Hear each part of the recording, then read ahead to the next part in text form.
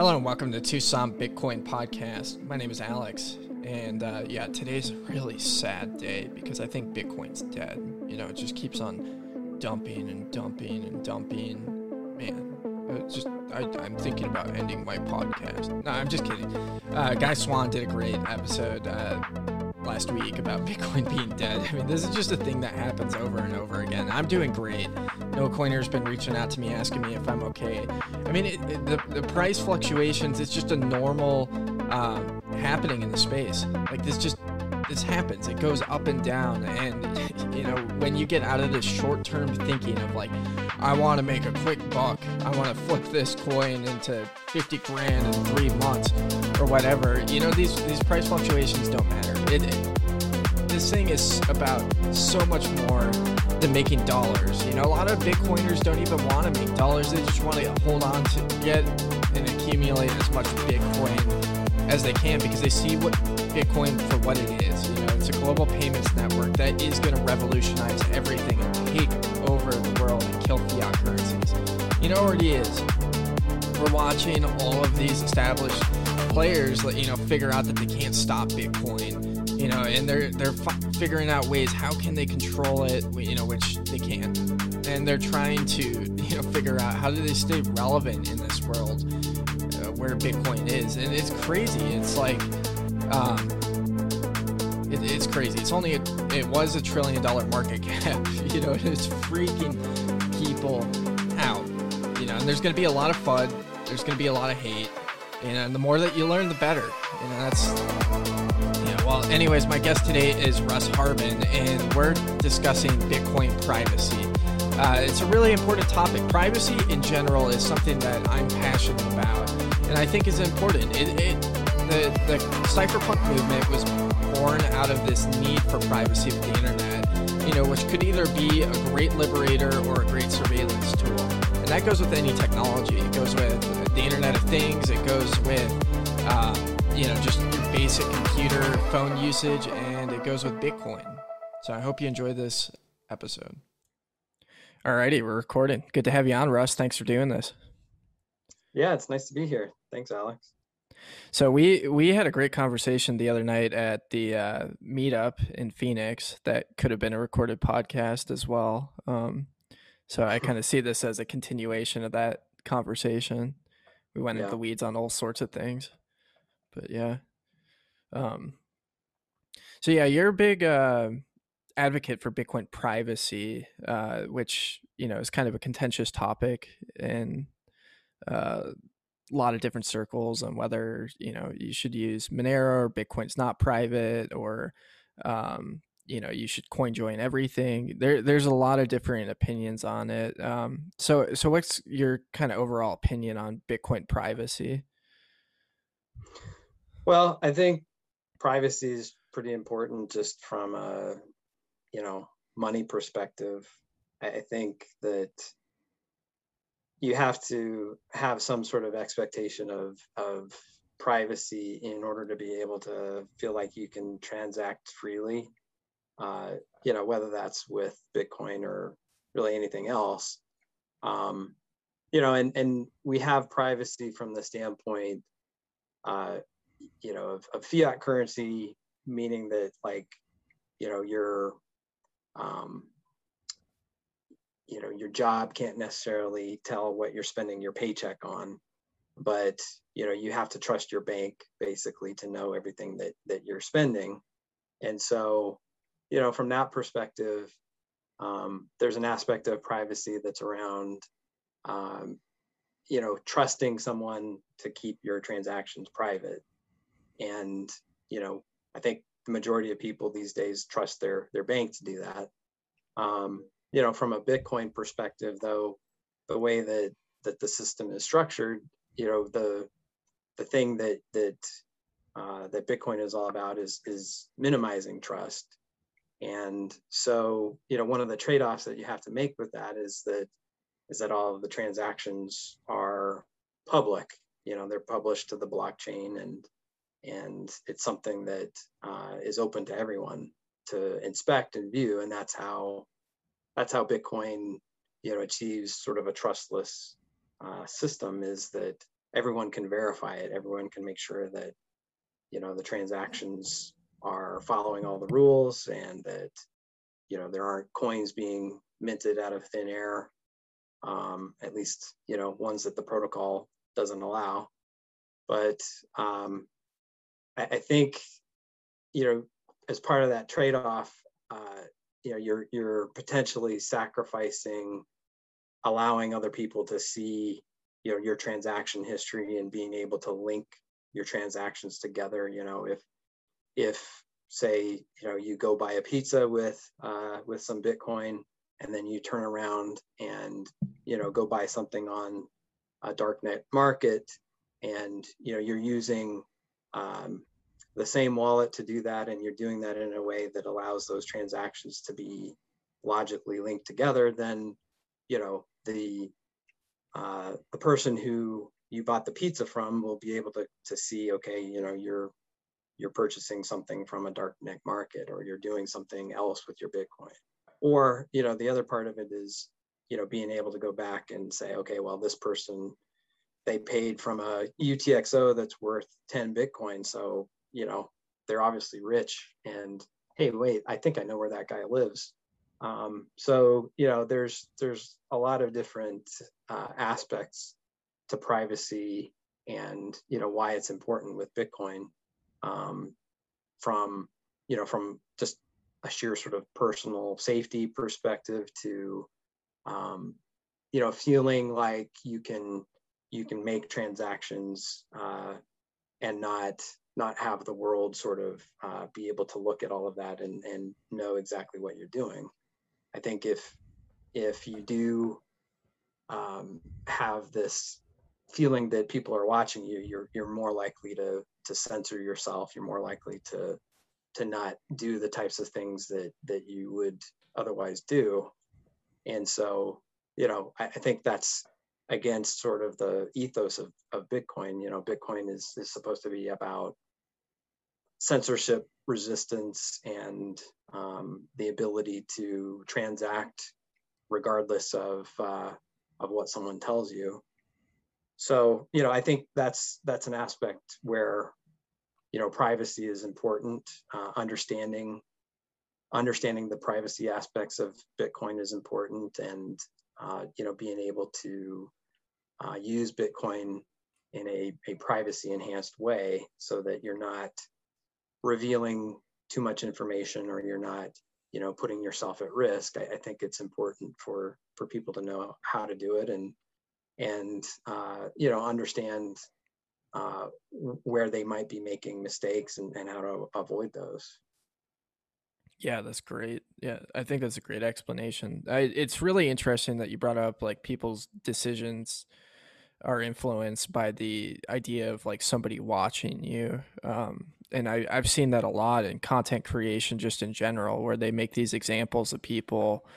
And I've seen it in myself. It influences what I can and can't, or what I allow myself to say and don't say, the topics that I discuss on the podcast, because I, put it up on YouTube or wherever, that has a likelihood of getting censored if I talk about certain subjects, even if there's nothing inherently wrong with it, but it makes me walk on eggshells. And then from a financial standpoint, in the fiat world, where literally everybody is being watched, to a large degree, and it's just like we've seen it happen over and over again.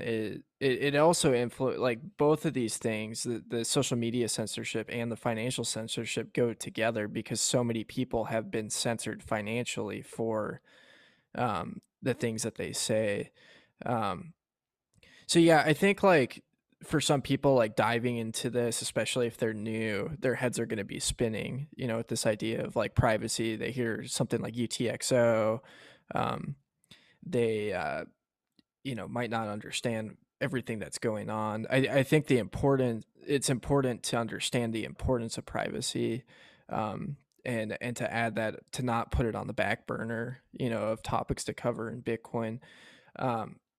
But yeah, let's talk about like how somebody can identify you. So one of the things that you said is like, if you send a merchant a transaction, or a peer a transaction, they can see how much Bitcoin is in your wallet address and then associate that with you. What are some other ways that people can be identified? Well, I think you could maybe break it down a couple of different ways. One would be, someone that you're buying something from, with Bitcoin.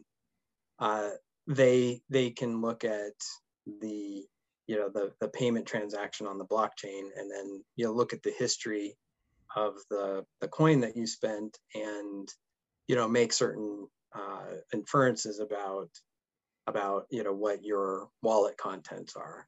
And so there's that aspect of privacy from someone that you're spending money with.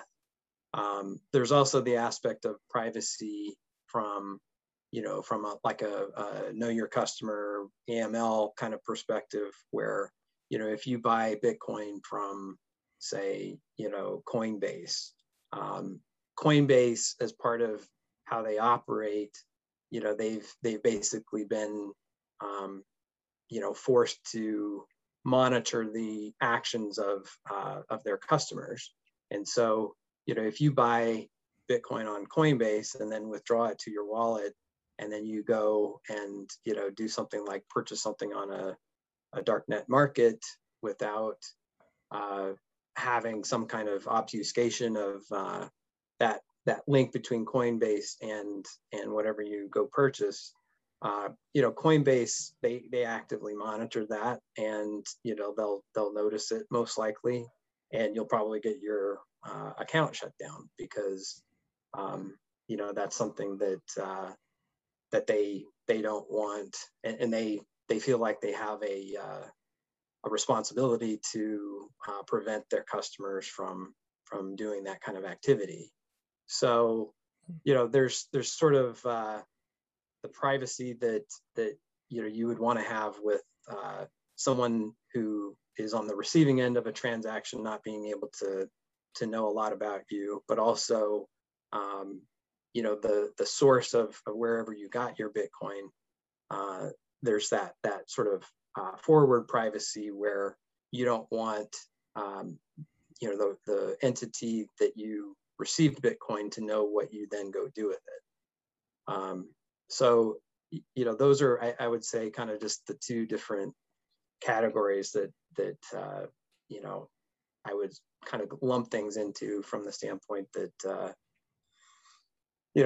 you have to think of sort of both directions of the way that you're doing these transactions. So I think that's just one way of, I think, looking at it. Makes sense. Yeah.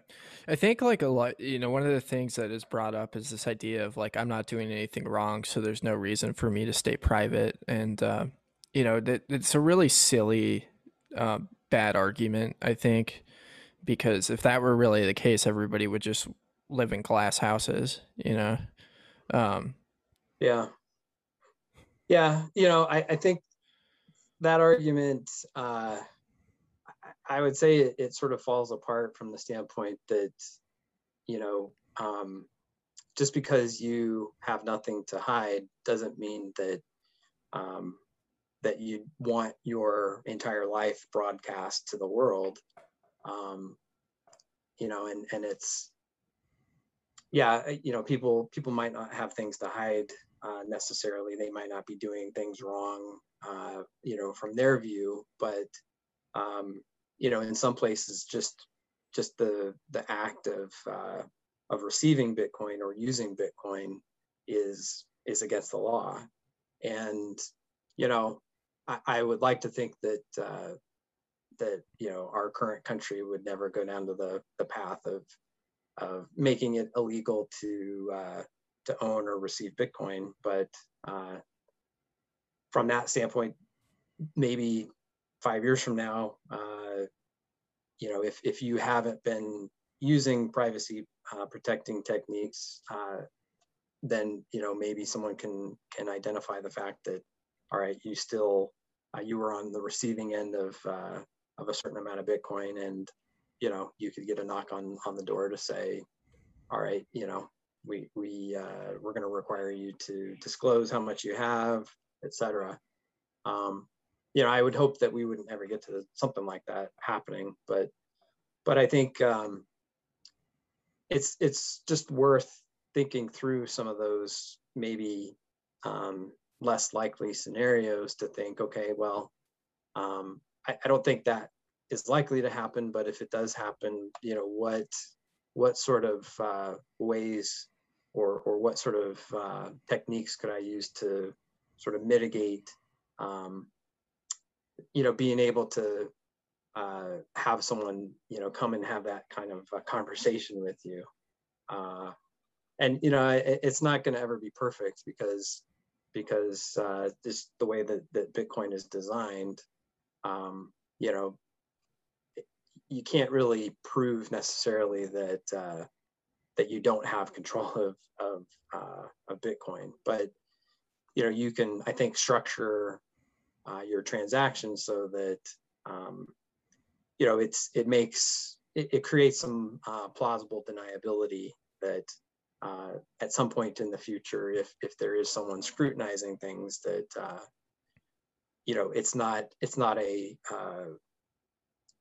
cut and dry situation where they can definitively point back to transactions that you did and then be able to show that you still control a certain amount, or that that you did certain activity. So I think I think it's just important to try to create that deniability, create a situation where it's not 100% certain in terms of the activity that you've done. Makes sense. Yeah, I mean, especially like when we see the courts being used as a weapon and the politicization of law enforcement and all of this stuff. Anything could be used as a weapon against you. I think like one of the biggest arguments for using Bitcoin to purchase things and to use privacy methods is the amount of data that we leak when we're interfacing with the merchants. So like, we watched Ledger get hacked pretty recently where their database was put out all over the internet. So that's addresses, phone numbers, etc. I don't think people really realize how much data they leak when they go and they swipe a debit card or order something online from, say, Amazon, or in this case Ledger, and how risky that is to a certain degree to do that. Mm-hmm.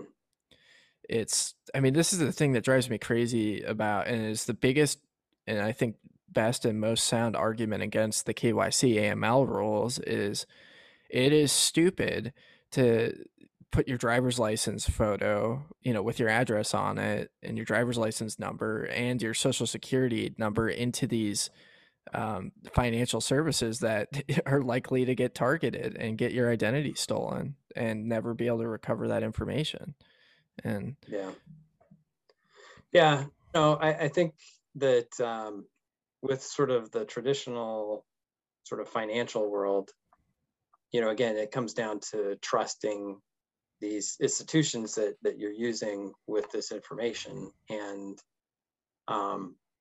that's, I think, something that people don't really think about. I mean, it's sort of become normalized that in order to have a financial life, you've got to give up this information. You've got to basically put yourself out there and trust in these institutions that they're going to protect it.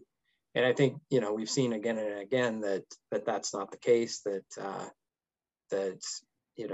databases get leaked. You look at like I think it was Equifax a few years ago. mm-hmm. Leaked like 2/3 of American adults credit information. And I think that the fiat world, the normal financial world, you just sort of accept that as well. that's the cost of participating in this world. And it's not really voluntary. It's you've got to do that, or else you're going to have to pay cash for everything, and you're not going to be able to have a bank account, and you're not going to be able to have a debit card. And I think people have just sort of accepted that, which is unfortunate, because that mindset becomes a lever that can be a source of control in the future. And right now it's not really the case.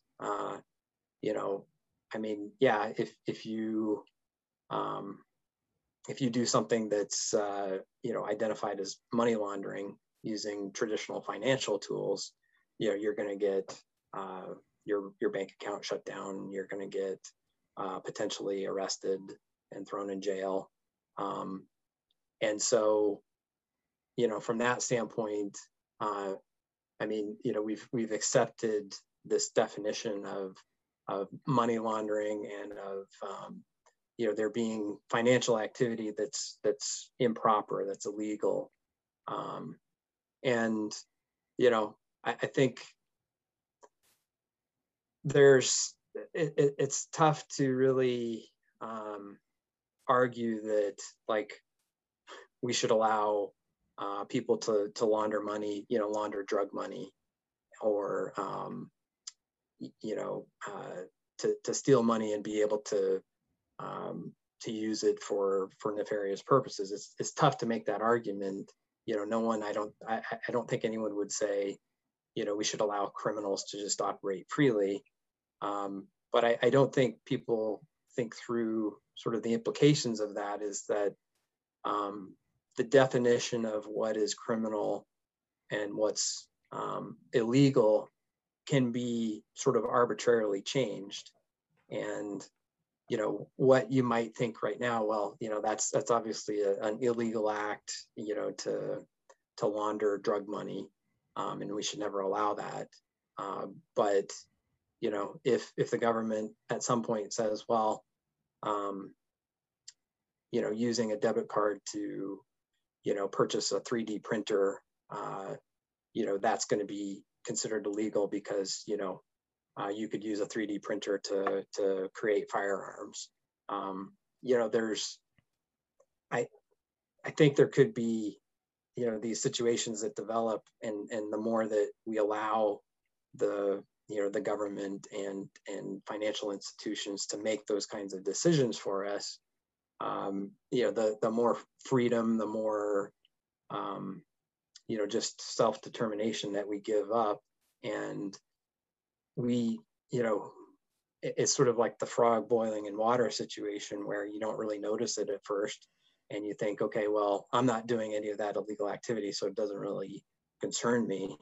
But I do think there's a possibility that it could get to a point where, common things that we would do, that a lot of people take part in, those could be frowned on or made illegal.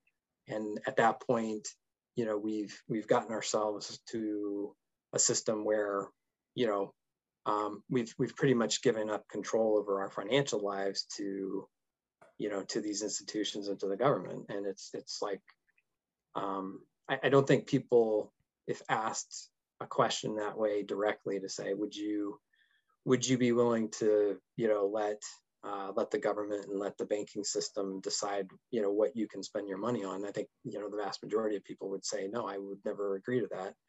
But I think, we are sort of allowing ourselves to get there by becoming, more and more willing to give up certain pieces of financial freedom in order for us to feel, safer or more secure, or, to agree that, yeah, that particular behavior is improper. And so we're going to let that be censored.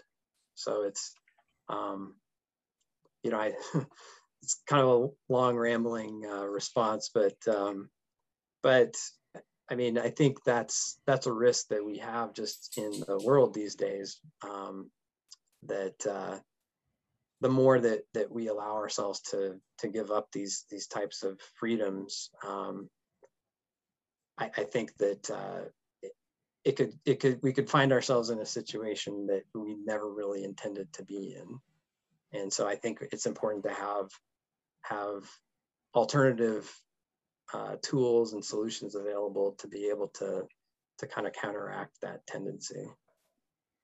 Yeah, I think that's great. And that's something that is talked about a lot as far as, I mean, we just see this incremental creep in all areas of government and power. And it's not about whether or not the person in power right now will abuse, what's at their disposal, but the fact that it's open to be abused is a serious issue down the line. And we've seen things like mass surveillance grow and just become a norm. And then, this recent, like, I have my, pretty strong opinions about the lockdowns as far as like we entered into totalitarianism, for like over a year and counting now of people not really having a choice and just being okay with it. We going from like you have freedom and you can go where you please to now like you cannot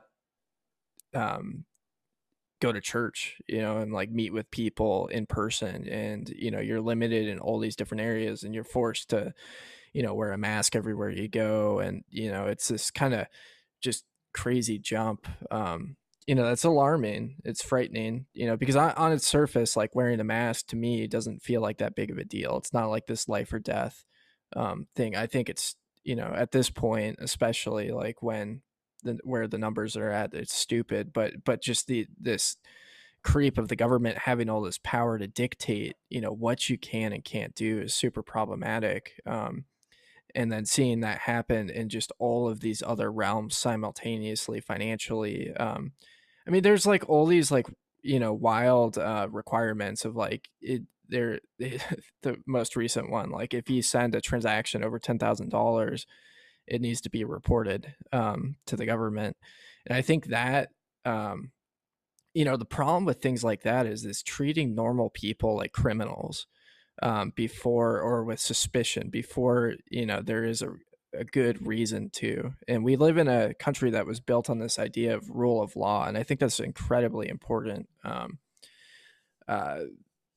You're not guilty until proven so, in this country. And yeah, we're moving away from that for sure. But yeah, I mean, I'm totally like, when I first started, I started with Coinbase, and I, started with Gemini, and I was totally like okay with putting in all my financial information because I had with Robinhood and I had with, my bank, and, it seemed like the norm. But I'm starting to, become alarmed by it. And, I'm almost hesitant to the point to encourage people to use KYC exchanges, period. And I had this really interesting conversation with a friend when I was onboarding him a couple weeks ago onto Cash App, and he's like, "What? I have to put all this information to buy Bitcoin? Like, this is ridiculous." So, where are some good places that people can bypass all the crazy AML KYC stuff? Yeah, I think that there's a few different options out there. I think one of the best that we talked about at the meetup was just sort of peer to peer, and I think being able to have a network of folks that have and use Bitcoin, is a great resource for people.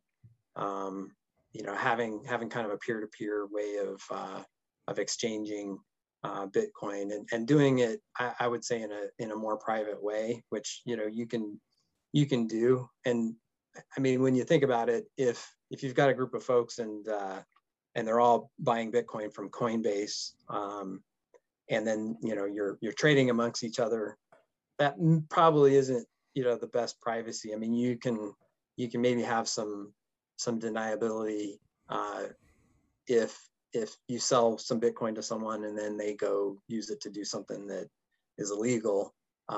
You're probably the person who's going to get the knock on your door first. So I think you do have to be a little bit careful with that, and use some of the the privacy enhancing tools that are available to sort of do that in a way where you're not putting yourself or others at risk. If someone decides to go do something that ends up being tracked on the blockchain.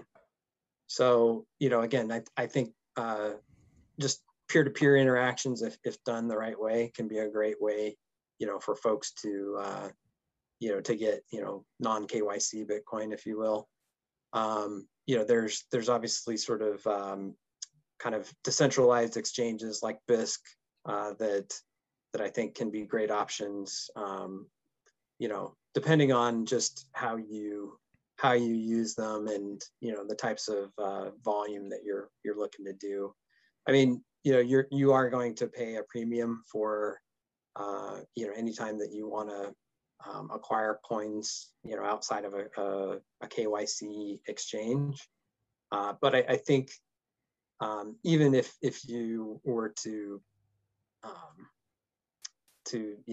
do like a mixer kind of a solution with coins that you got on an exchange, you're going to have to pay extra to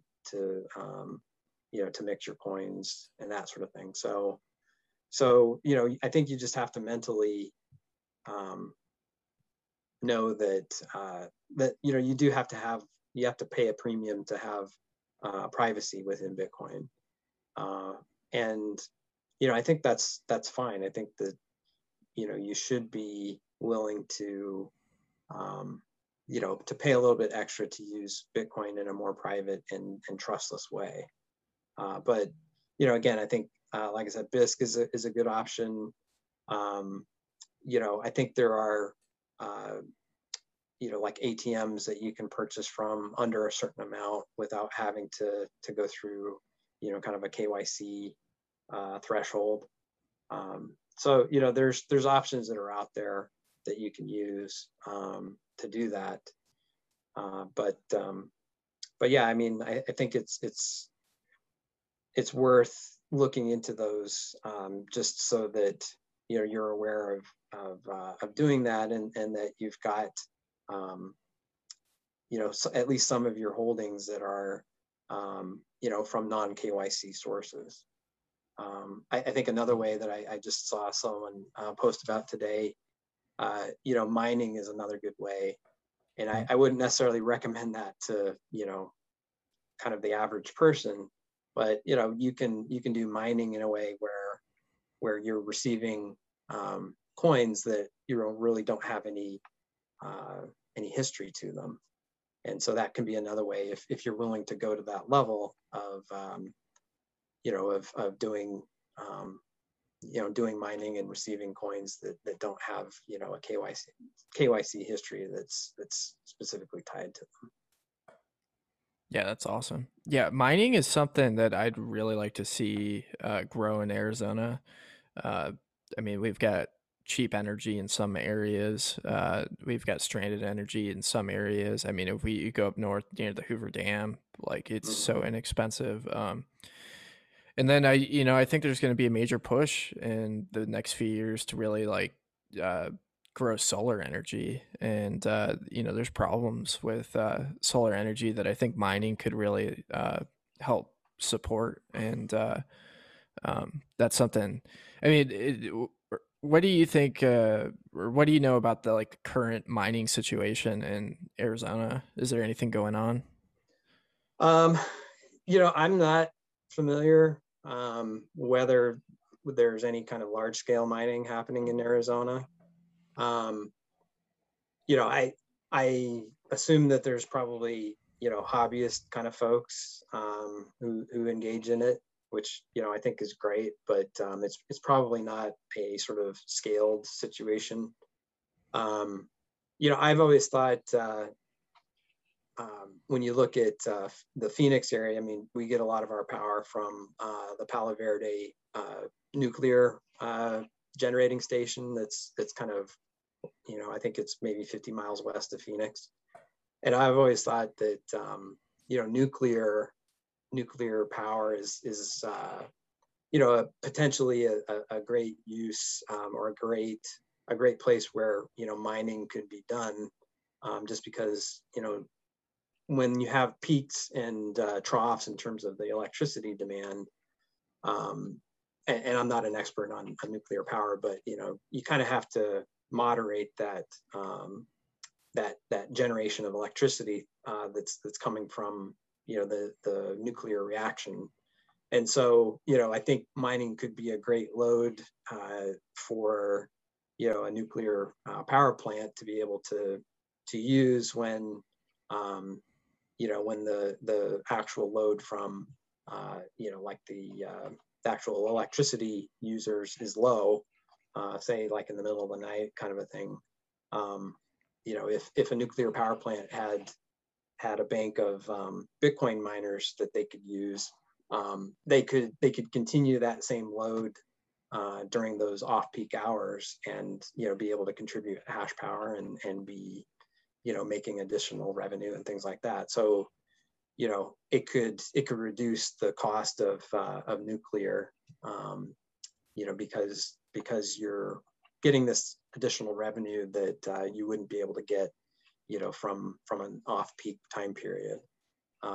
So I think, I don't know if anyone has ever talked to the Palo Verde nuclear power plant here in Arizona, but I feel like that would be an opportunity, just here locally, that I don't know the specific percentage of power that we get out of that station, but that could be a source of hash rate. And if you look at all of the different nuclear stations in the US, I mean, I think that that could be a potentially substantial source of hash power that would be not really, I mean, there's a lot of arguments about, okay, Bitcoin mining is terrible for the environment, is creating all this CO2, it's using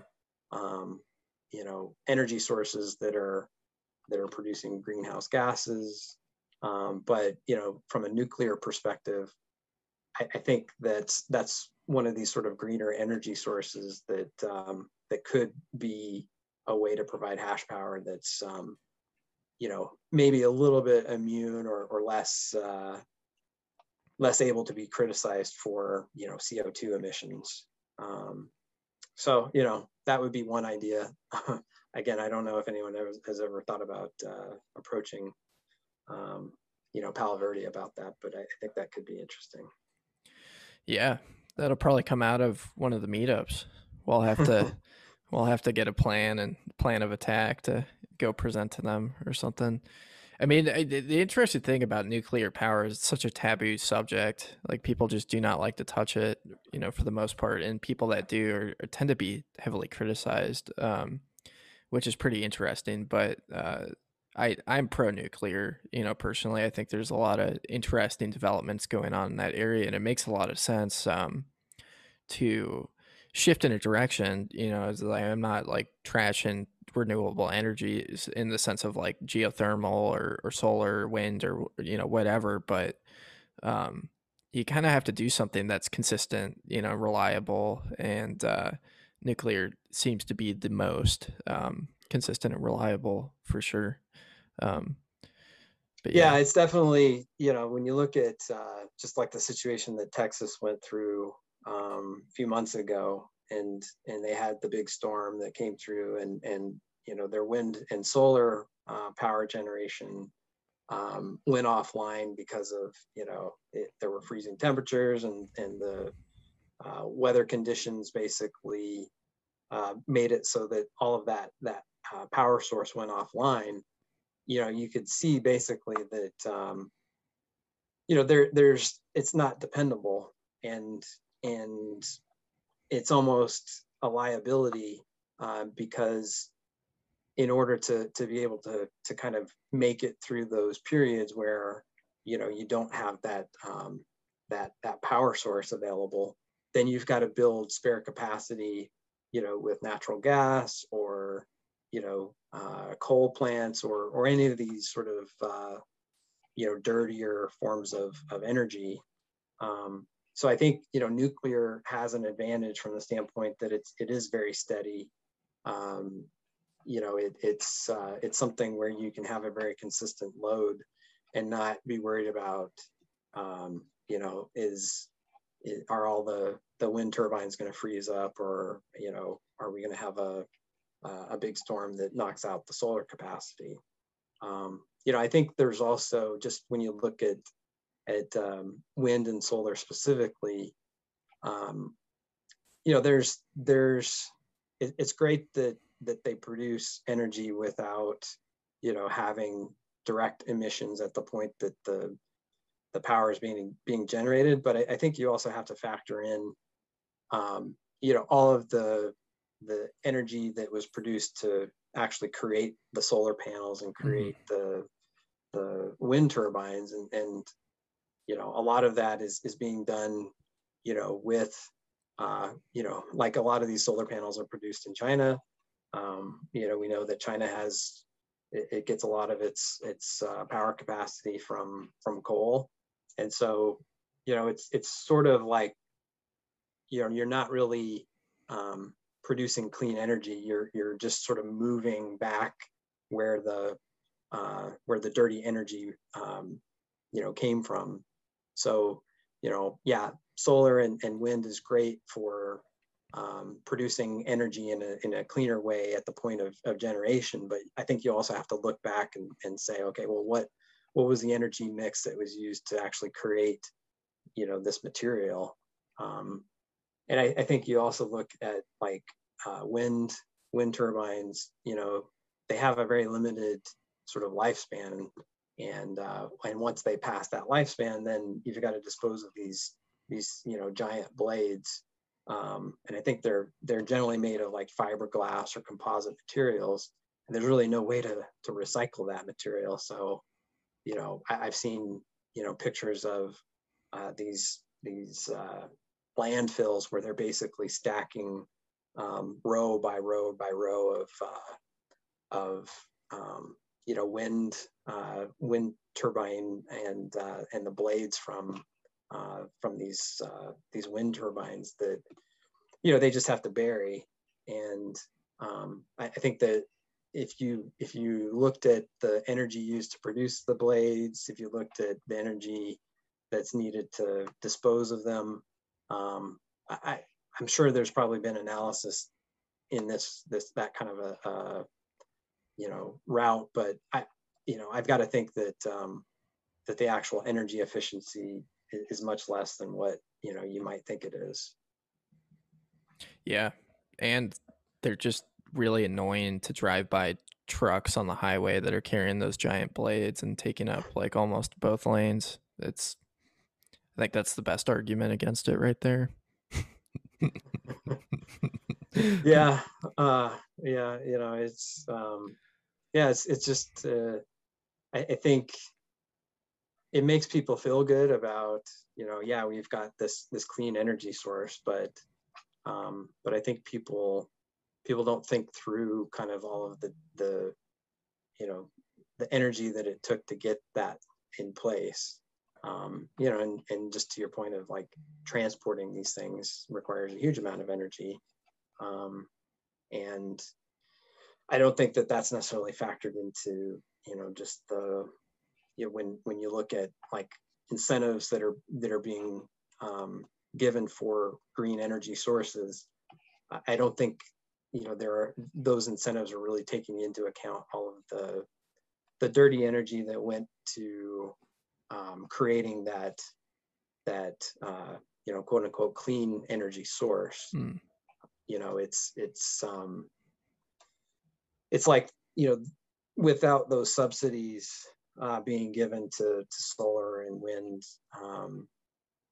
you sort of question whether that would actually be an actual efficient use of energy and an efficient way of generating energy. So it's looking at just one small piece of the energy generation process, but it's kind of leaving out all of this other part of it that at the end of the day, it's almost like we're subsidizing just, the small, green piece of,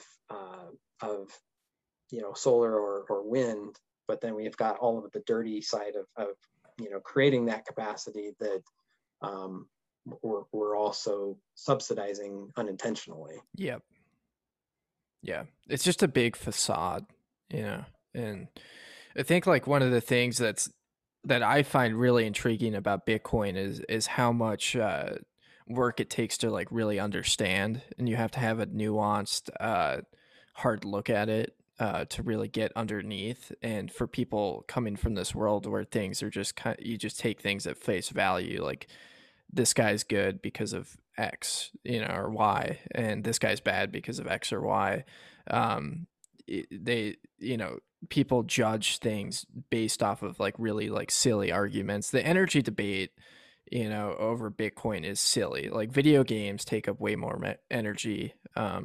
Like Call of Duty servers running all the time, and they provide like very little utility to society in the way that Bitcoin does. Like, I'm not like anti video games or anything, but and Nick Carter's done so much good work on this, and yet this argument kind of persists, and we have all these stupid arguments about proof of stake coming around now as being a solution for like awful companies like Cardano or IOHK that, I heard recently that they're going to be putting all the citizens of, I think it's Ethiopia on a blockchain, and collecting all their data like that in a permanent, immutable way, which is kind of terrifying. And it's like, but yeah, I mean, it is, really, really fascinating to me to, dive down into the nuance of these arguments. And really learn. I mean, one of the most frustrating things about Bitcoin is like I've been reading about it almost on a daily basis for the past 4 years, and I still feel like I just like barely have this grasp of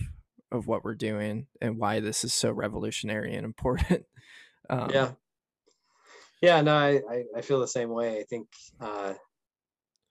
that if you approach it the right way, Bitcoin should be, pretty humbling in making you think about just what you've sort of taken for granted in the world previously. And, I think money is just sort of kind of the tip of that. I mean, money is hugely important, obviously.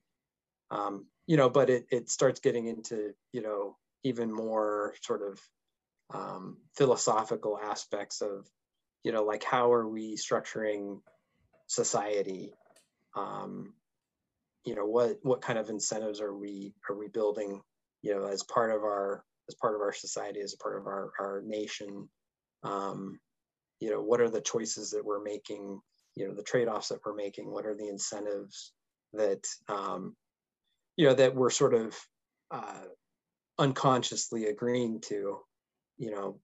Like I said, when you go back to just how we've structured our financial system and all of the trust that has been built into that, and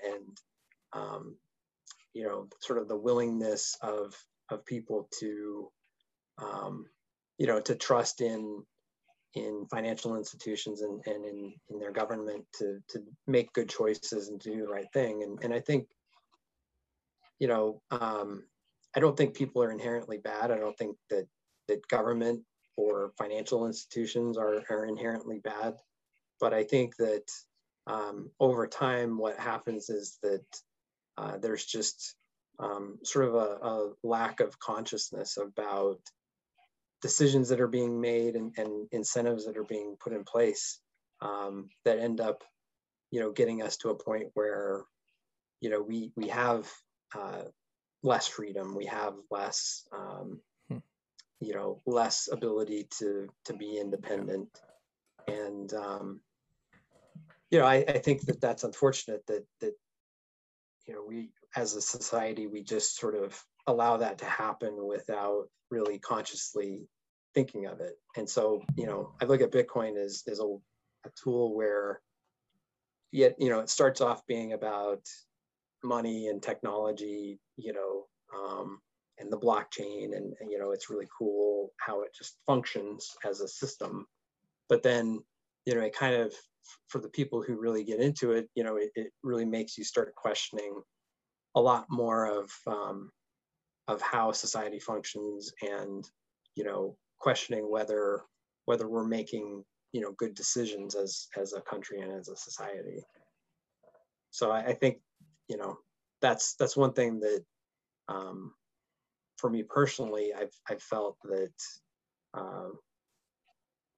Bitcoin has sort of awoken just a thought process of saying, is this really the best thing that we should be doing, or is this how we should be structuring our society? And I think that's something that regardless of where you're at on the political spectrum, it's a good thing for people to be questioning and trying to understand the decisions that they're making unconsciously, and trying to shed light on how society is structured, and how all the incentives are structured in our in our economy.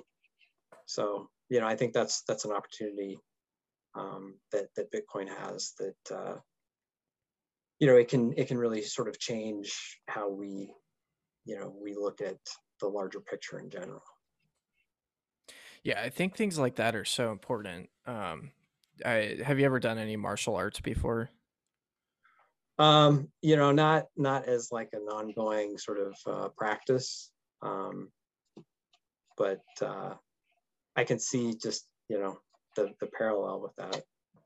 Yeah, I mean, it's like I'm not a jiu-jitsu guy. I was doing jiu-jitsu for a while. I like boxing, kickboxing a lot more, but I mean, you just go into the gym and get your ass kicked, like right off the bat. You've got this white belt, and it doesn't matter how big or small the other person is relative to you.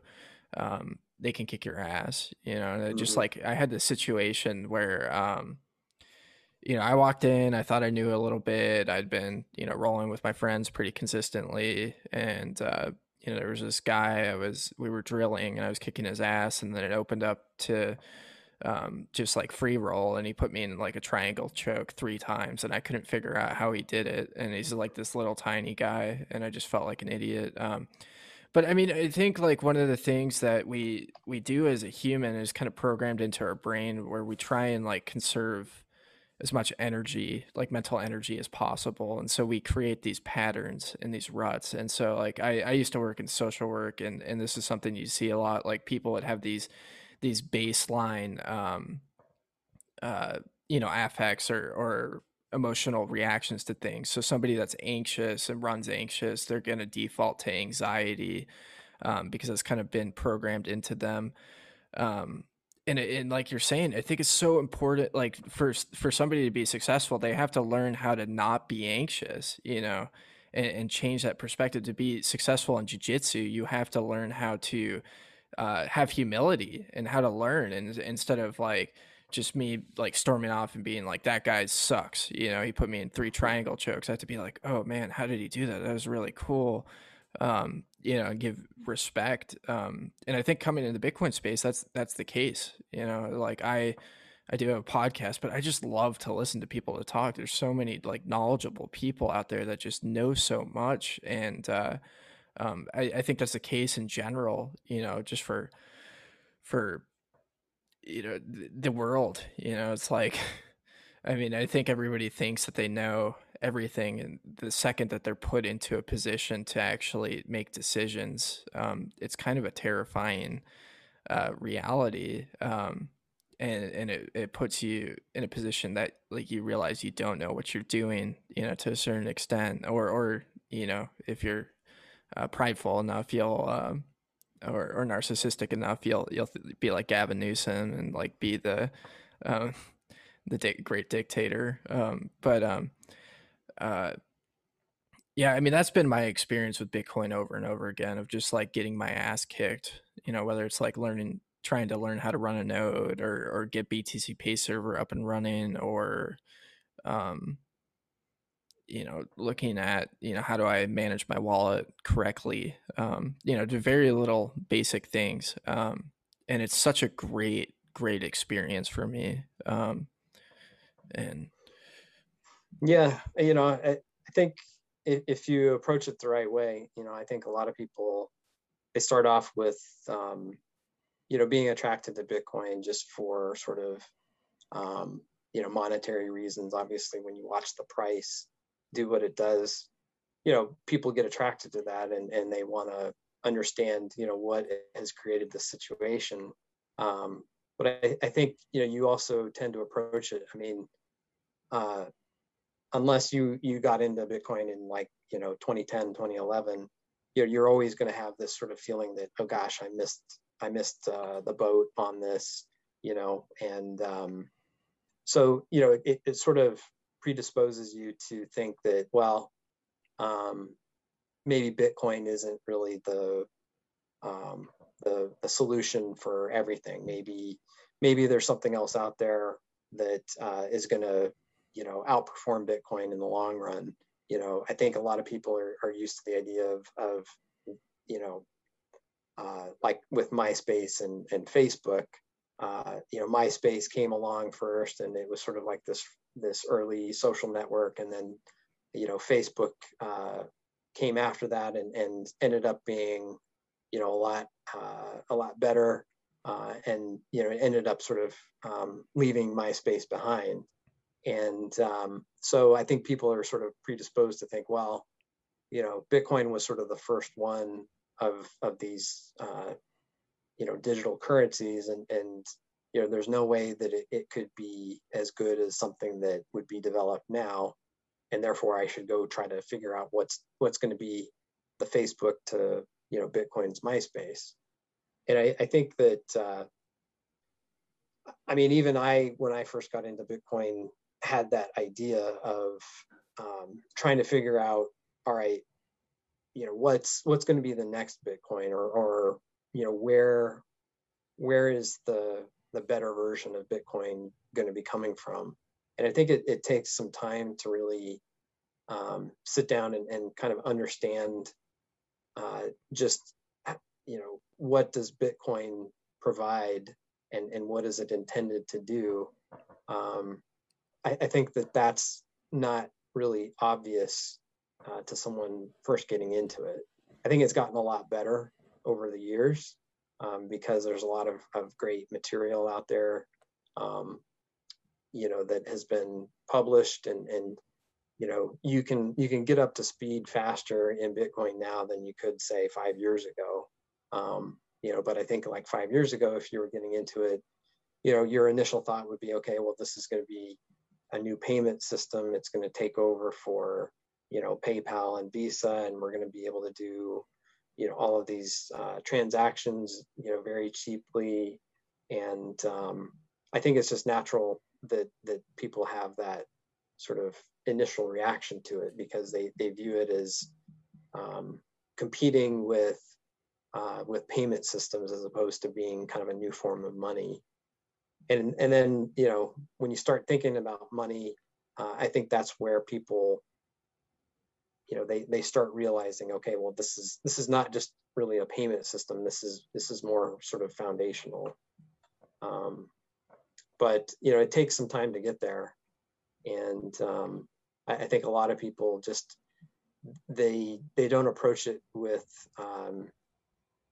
sort of the intellectual humility of saying, well, I don't really understand this, but I'm going to do my best to take the time and really try to understand and trying to build a foundation of knowledge. I think people look at just sort of the financial impact that it's had, and then they look at the price, and they look and say, oh, how can I get in on that? And I think inevitably that turns to, okay, well, I want to get in on something that's early. I want to get in on something that's relatively cheap, and that way I can multiply my investment. And so we talk about like unit bias with respect to altcoins. So I think a lot of people get sort of lured away from Bitcoin, just with that thought process. And it does take time, to maybe have to go through, seeing an altcoin crash, or, maybe losing money because, you really didn't understand something, and then, having to come back and say, okay, well, I realized that I was thinking about this the wrong way, and now I can start to understand, the value proposition a little bit better. Yeah. Yeah. Watching the Ethereum Foundation dump their pre-mined coins. It's Yeah. Yeah, I mean that's the interesting thing. Like Bitcoin has these 4-year cycles, and that's where it's different than jujitsu. Jujitsu, you go in, you get your ass kicked right off the bat, but in a bull market, might take a little bit of time for you to get your ass kicked. Yeah. Yeah. I mean, that's definitely true. I think it's been interesting, just within the last couple of weeks, this latest drawdown. Um, you know, I personally felt like that it was definitely alt season, and you could sort of feel in the marketplace just a feeling that, okay, um, Bitcoin is just kind of stagnant, and all these altcoins are taking off and doing fantastic. And I think that that just seems like it's part of the bull run cycle, is that um, people get drawn in by the growth in the price of Bitcoin, and then try to find other ways to to achieve that growth in price, without really taking the time to understand why a lot of the altcoins are just not not good ways to invest your time and money. And so it seems like, my guess is that we'll always have these kinds of pumps as the the price does what it does. I mean, we end up every cycle bringing in more new people, and so every group, every cohort of new adopters, they tend to be bigger than the last group, and they tend to have to go through the same lessons as previous groups. Mm-hmm. And so from that standpoint, it wouldn't surprise me to see this kind of continue, at least until the point where maybe we reach the broader adoption, hyper Bitcoinization kind of scenario, where maybe at that point it becomes less prevalent. But I think you're always going to have people who are trying to just make money without having to put in a lot of effort, and that's just, I think, human nature. So yeah, as long as we have humans motivated by having these large windfalls of financial success, I think that we'll have altcoins that will pump and dump. Yeah, and I think like the important thing to distinguish, like a lot of people coming in, they see people's Bitcoin or Maxi's visceral response to shitcoins, and think that they're just being intolerant, and like you said, you were interested in the shitcoins. I'm a recovering shitcoiner. There's a reason why we have these beliefs, and we've done research on it. One of the things that blew my mind is I was on YouTube and I saw a Coinbase ad, and they're still shilling EOS, which is a freaking joke, like that. I'm pretty sure all these new people, have never even heard of EOS. They're too focused on whatever other project, but like that was a big one when I came in 2018.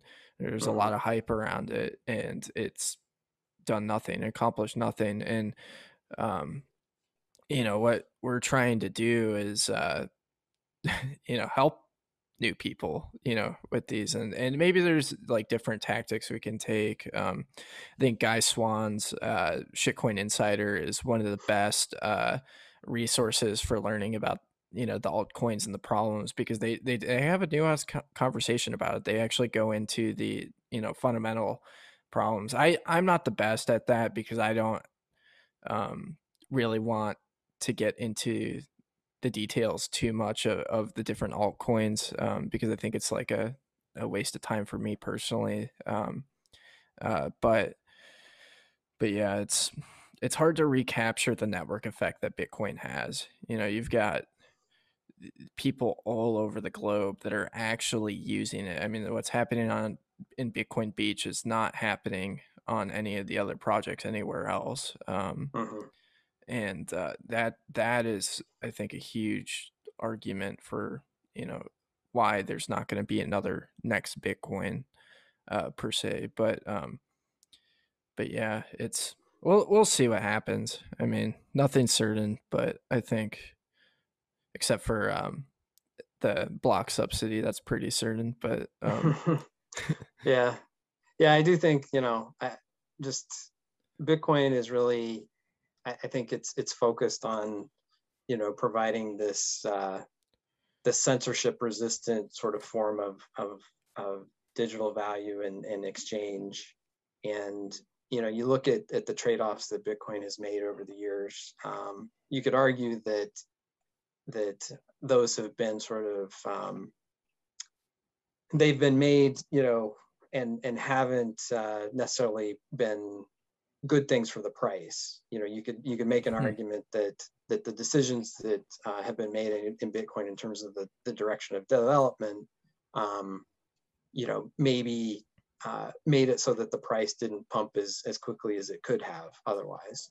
But I think that, when you think about, again, the purpose of Bitcoin, which is really having this independent form of money that can resist any attempt to subvert it or corrupt it or to change it.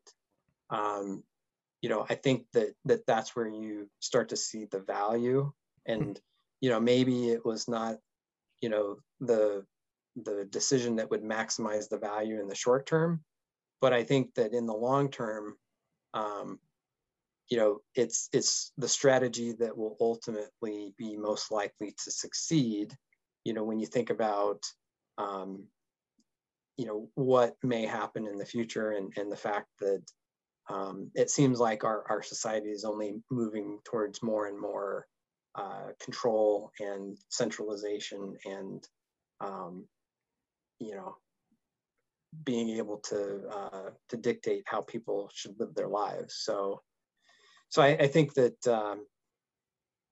from that perspective, yeah, Bitcoin, it's maybe not the rocket ride to the top that we would want it to be, just in a matter of a few years. But I think that ultimately it's the strategy that will probably prove to be successful in the long run, because that's really just the value proposition of any of these decentralized currencies is being able to resist control, being able to resist corruption, like fiat currencies have had over the last since as long as they've existed. Yeah, and when you really get into the weeds of what's happening with Bitcoin development, everything with Lightning, it is just mind blowing. Like, it's so great. So yeah, we'll start wrapping up. Going to Classic Crust tonight, Bitcoin business. Yeah, it's Bitcoin Pizza Day, so I think we're gonna try to make it over to Classic Crust. I was looking back. I saw some pictures that I took, 5 years ago from Bitcoin Pizza Day there, and it was. I was looking at the pictures, and the restaurant was empty. So it'll be interesting to see this year, how many people are there, and just how much that may have changed. But yeah, I think it's just another Bitcoin holiday. It's a great reason to celebrate, and to be appreciative of what we have in the form of Bitcoin. Yeah, I think there's going to be a lot of people there today, because I've been watching the meetup. Yeah. Arizona Bitcoin meetup. I think that's what it's called. Mhm. And they had a bunch of attendees there, so it might be pretty jam packed. Yeah, it could be. We might have to, try and make some room. But I hope that there's a lot of people there, and that it's a good event, good chance to meet up with Bitcoiners. Yeah, it's gonna be a pilgrimage, I think, going forward. Kind of, yeah. So where's some good people or places people can follow you? I'm pretty much just on Twitter, so it's Russ Harbin on Twitter, and yeah, I would say that's where I am for the most part. Awesome. Well, I really appreciate you coming on. It's a really fun conversation. Yeah, I had a great time. Thanks, Alex. That was a great conversation with Russ, and I'll definitely have him on the podcast again. But yeah, I mean, diving into privacy. Privacy is so important, and it's something that, we've just kind of let go for a while. There's been some people out there that have been hardcore, but I think people are waking up to the issues that we have with services like Google and Amazon Web Services and across the board. It's not just about privacy, it's about censorship. And we need tools that prevent that really empower the individual. We've seen the individual just get wrecked over the past year and a half. And it's time to take the power back, and it's time to prevent stuff like that from ever happening again. And Bitcoin makes that possible. I'm so excited about Bitcoin Energy in Arizona right now. Our meetups are popping, both Tucson and Phoenix. There's just so much cool energy about wanting to change the way that we do money. Stephen did a great presentation last week at the Arizona Bitcoin Network up in Phoenix doing the Bitcoin 101. Hopefully have that posted in the next couple of weeks to the Arizona Bitcoin Network YouTube channel. And yeah, I mean, if you really want to be a part of something cool, get to the Bitcoin meetups. That's ground zero for really building this network out in Arizona, teaching people about Bitcoin, getting, the wider adoption that, we really need to change things. And yeah, I hope you enjoyed this. I did, and have a good one.